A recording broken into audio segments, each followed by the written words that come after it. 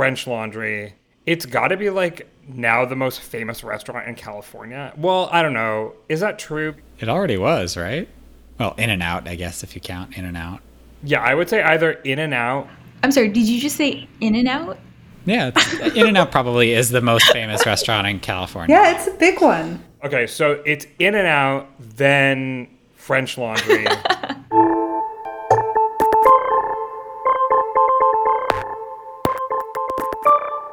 Hello and welcome to this late night election night edition of the 538 Politics podcast. I'm Galen Druk. It's about midnight on the East Coast, and the effort to recall California Governor Gavin Newsom has failed. We're still waiting for the final tally, but it's enough of a blowout that the networks were able to call the race less than an hour after the polls closed.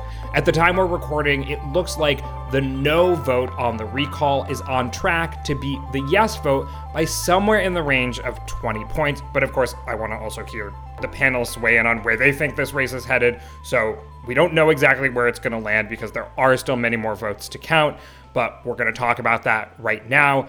The race touched on initially in large part COVID restrictions, but also got into debates surrounding the environment, housing, abortion, and election integrity. So let's talk about all of that. And here with me to do it, our politics editor, Sarah Frostenson. Hey, Sarah. Hey, Galen. I don't think we've done like a late night podcast like this since November 2020, that fateful week that we spent in our apartments recording videos and not sleeping. So I don't know what kind of memories this brings back for you, but hopefully only rough ones. I think this is earlier though, right, guys? Oh, far earlier. Also here with us is senior elections analyst Nathaniel Rakich. Hey, Nathaniel. Hey, Galen. And also here with us is editor and California native Maya Swedler. Thank you for joining us. Hi, Galen. Thanks for having me. And this is your 538 Politics podcast debut, so it's particularly special to have you. Thank you. So I mentioned the 20-point number that the kind of no on recall, which means keep Gavin Newsom, that might be where this race is headed. Does anyone have any more like a fine-tuned sense of where this could end up? I don't know. It's hard to say. So right now, with the results as they are right now, where we've counted a good, I think basically all the mail votes at this point, but very few election day votes, are looking at a 2-to-1 margin for not recalling Newsom. So 67% no, 33% yes. That's a 34% margin. I kind of feel like that margin isn't going to come down that much. Like maybe it'll come down 5 to 10 points. So like I feel like this could actually end up being quite significant, like a 25-point win. But then again, I mean, the polls did indicate, more in the neighborhood of a 15 to 20-point win. So maybe maybe the election day vote will be redder than we think it will be. I don't know. I don't want to make any strong proclamations, but these are strong numbers, obviously, to get a call so early. Right. Strong numbers, and we just echo that only 60% of the vote has been reported at this point. So it is possible, as Nathaniel was saying, that we'll see more of a shift. But as Nathaniel was getting at, it is hard to imagine that, it's a 10-point shift at this point, right? Because if I think decision desks like ABC News had thought that would happen, we wouldn't have had a call so early in the evening. Yeah, I could see a 10-point shift, but what would it be, like a 20-point shift in order to get down to even where the polling average had it seems like a lot. So I feel like the polls, if anything, underestimated how well Newsom would do. And when we try to break this down in terms of who ultimately turned out, what did turnout look like? Because this is an oddly timed election in a race that many people may not have been aware of until recently. Did a lot of Californians end up voting? And was there some kind of disparity amongst who was most likely to turn out? So right now there are 8.3-ish million votes reported, which is pretty high considering that's just approximately 60% of the estimated vote.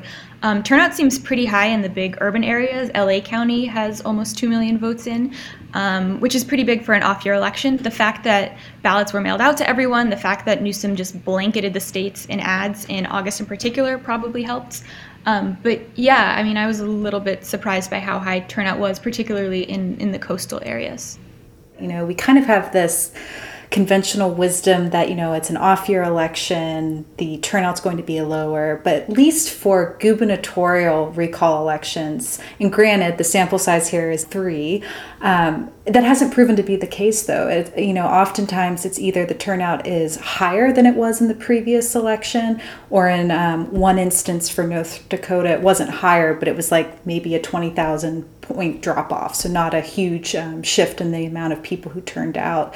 So I think that's something maybe we lose sight of too, is it's an irregularly timed election, yes. But at the end of the day, enthusiasm is often pretty high for these kind of elections. Yeah, so just to put some numbers on it, this election has already had more voters than the 2014 regular gubernatorial election had in California. That was about 7 million. And it wouldn't be shocking to see it approach the 12 or 13 million who voted in the 2018 gubernatorial election, which of course was very high in and of itself. So yeah, turnout was impressive. Because so many Californians vote by mail, we were able to track in the weeks leading up to Election Day who was turning in their ballots. And as we talked about on this podcast, it was skewing pretty heavily towards older voters, white voters, educated voters, things like that.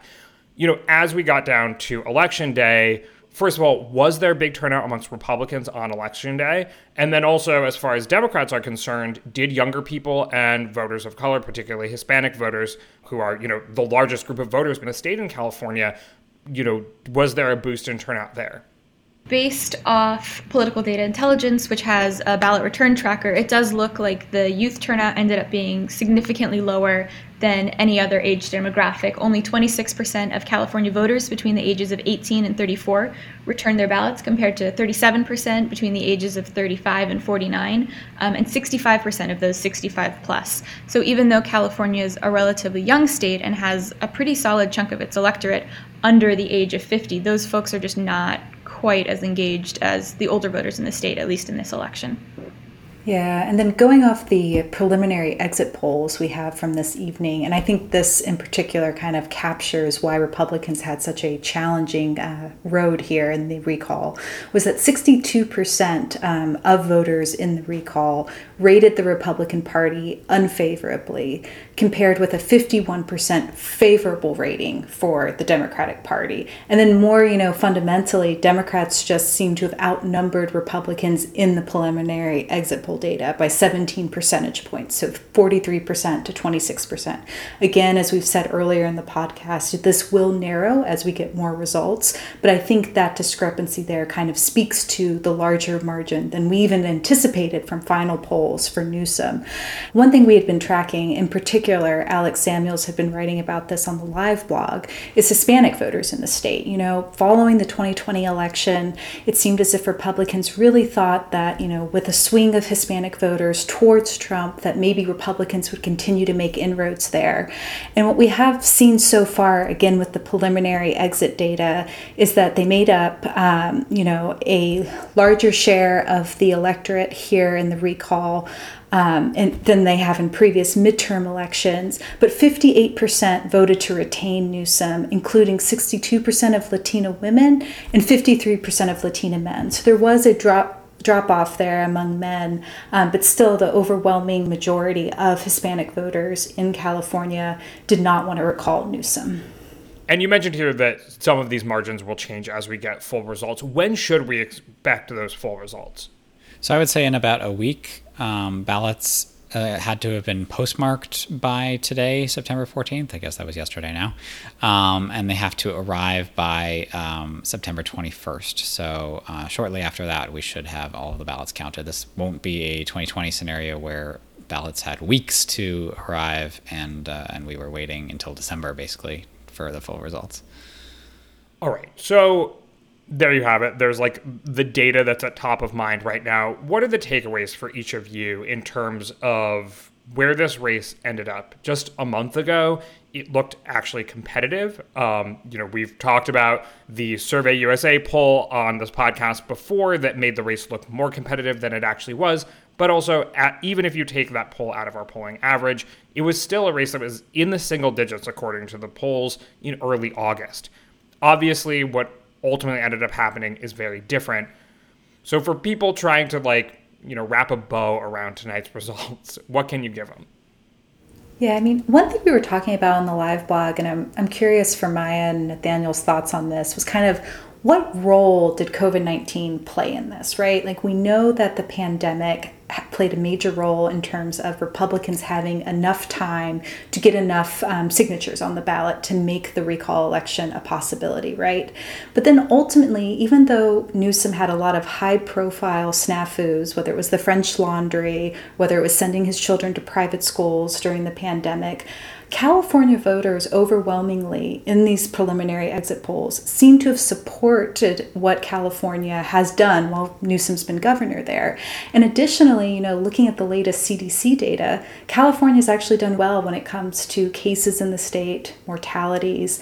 And so we were talking earlier, like how much can you extract from this one election about kind of COVID-19 in general? To what extent will it even be the same kind of issue in 2022?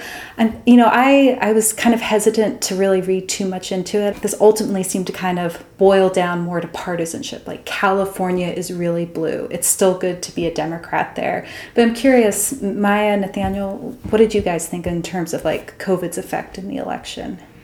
I mean, Californians by and large do approve of Newsom's handling of the pandemic. The latest PPIC poll of the state found that about 6 in 10 Californians liked the way he was handling it, and particularly early on when he was making these big aggressive moves, like instituting one of the earlier shutdown orders in the state by letting kind of counties reinstitute shutdown orders as the second and third waves hit.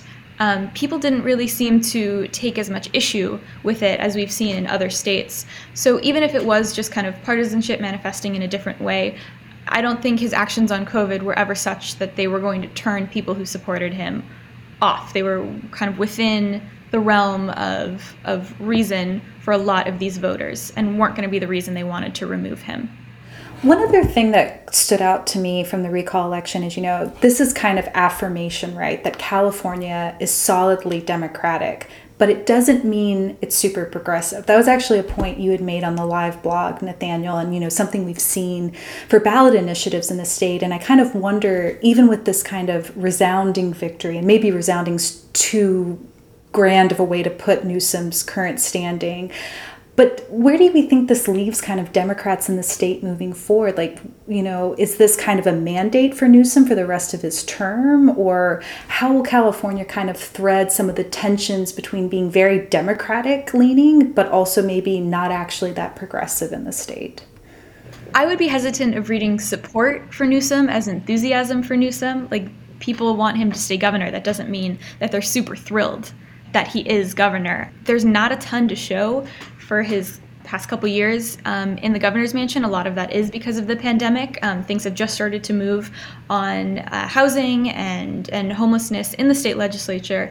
But for the most part, a lot of these very progressive policies that he had promised to enact when he assumed the governorship in January of 2019 haven't really come to be. It's a referendum on him put forth by Republicans. It's just like, it's a hard thing to kind of like wrap my head around in terms of what it means for his broader standing among the left.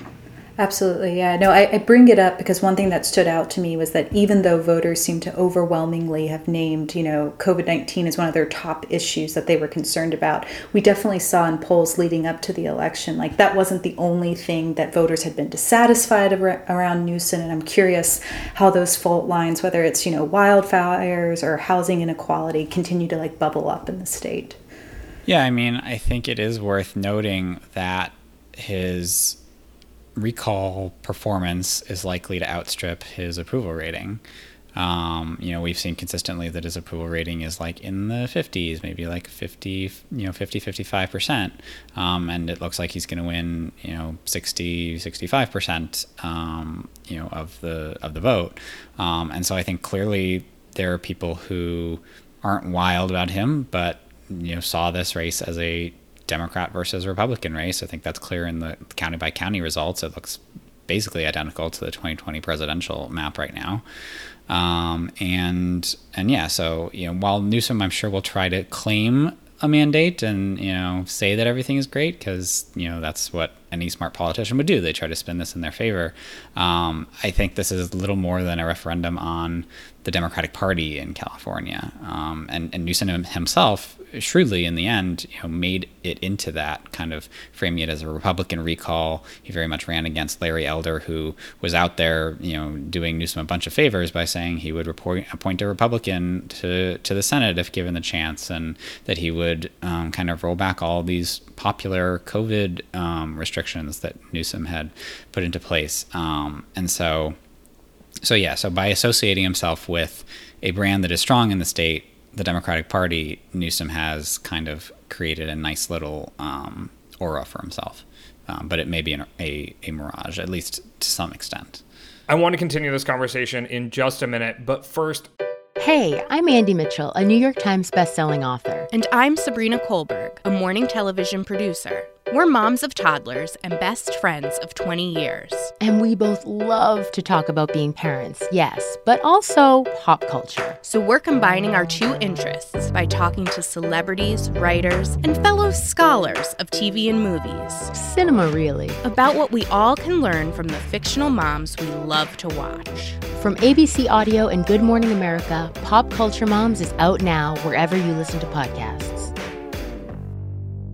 People who disappear without a trace. Where is she? The most notorious murder cases in New York. Pure evil. And the most devious killers. There's a Hannibal Lecter feel to him. For chilling true crime stories, follow the True Crime NYC podcast wherever you listen.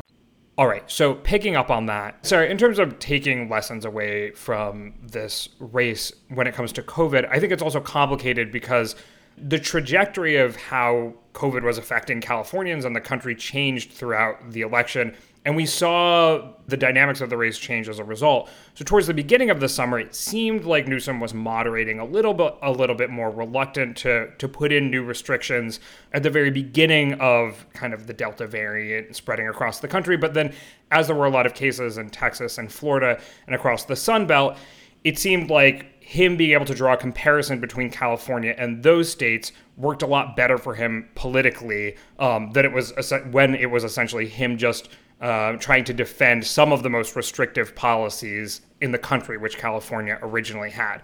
So when it comes to, how are Democrats going to run on COVID policy over the next year or so, I think it's hard to say. I think it really depends on, obviously, how the pandemic is doing, where in the country they're running, what concerns people in that part of the country have at that point in time. But I think a lot of people have been saying, well, after this, Biden is going to feel a lot stronger about vaccine mandates and whatever COVID restrictions he might have, maybe run more on the offensive. I don't know. I think it matters a lot what actually happens on the ground over the coming year. Yeah, I think that's right. California is not the United States. It's more liberal, so I'm not sure that Joe Biden should be looking to this necessarily. But that said, vaccine mandates are popular, and I'm just not sure that this really changes anything for Biden's policy or Democrats' policy or anything. I agree. We'll have to wait and see. I will note, and it's not too much of a spoiler because it will be on the site tomorrow, but we are also, doing a piece right now that's looking at the races, the gubernatorial races in Virginia and New Jersey. And even though Virginia is clearly not as blue of a state as California, to Nathaniel's point, overall policies, whether it's mask mandates or mandating that, children, once they're eligible, be vaccinated in schools, that is also broadly popular in Virginia. There's more support for the mask mandates than support for children getting vaccinated at this point. And that might be because there's not a vaccine yet available for children. But it is interesting and something I think to keep an eye on. But I share your caution, Galen, in not over-interpreting what we saw in California. What do we think here about the future of the ability to recall governors in California? Is that liable to change? You certainly think Democrats would want to push this in the legislature, right, Nathaniel, Maya? I know, Maya, you were looking at a lot of how California is really quirky on this front before the election. Yeah, the language of the recall that's written into the state constitution essentially has been untouched for about 110 years. So if there's political will to change it and to make it a little bit more challenging to either get recalls on the ballot by raising the signature threshold, or whether they allow, candidates who are on the ballot to be recalled to run as a replacement, or whether they just appoint the lieutenant governor, should the governor be recalled. Like, all of this could be on the table. It's just a question of how badly Democrats want to get it done. I mean, they have super majorities in both houses, in both chambers of the state legislature. Yeah, and there is support among the California public for a lot of those reforms. YouGov did a poll shortly before showing support for some of those reforms that Maya mentioned. And that's important because I believe, right, Maya, that because it is a change to the state constitution, it would have to then go to voters as a ballot measure after the legislature passed it. Yes, exactly.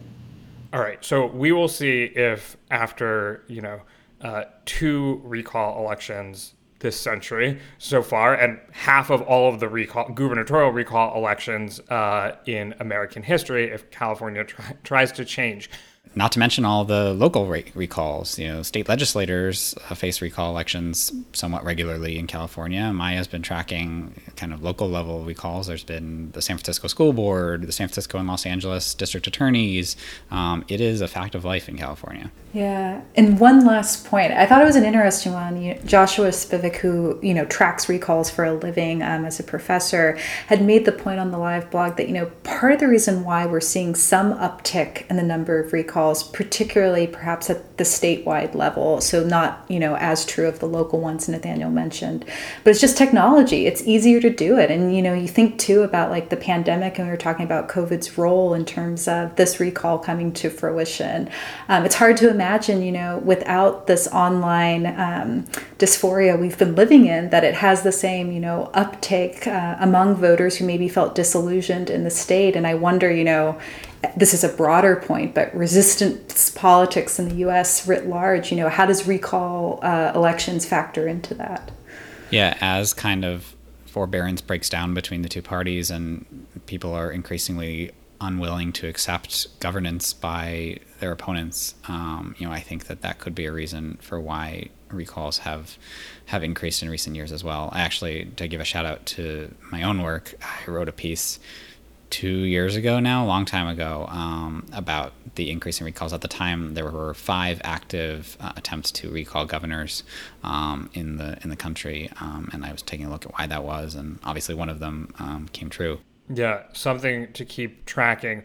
Something else we're tracking this evening is 2 other elections that also happened tonight. So as we mentioned on Monday's podcast, there were mayoral elections, primary elections in Boston and Cleveland. What were the results?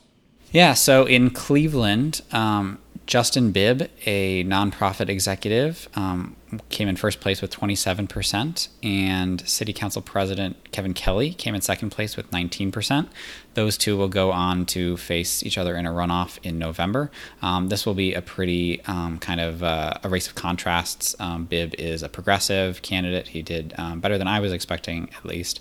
And Kelly is endorsed by the outgoing mayor.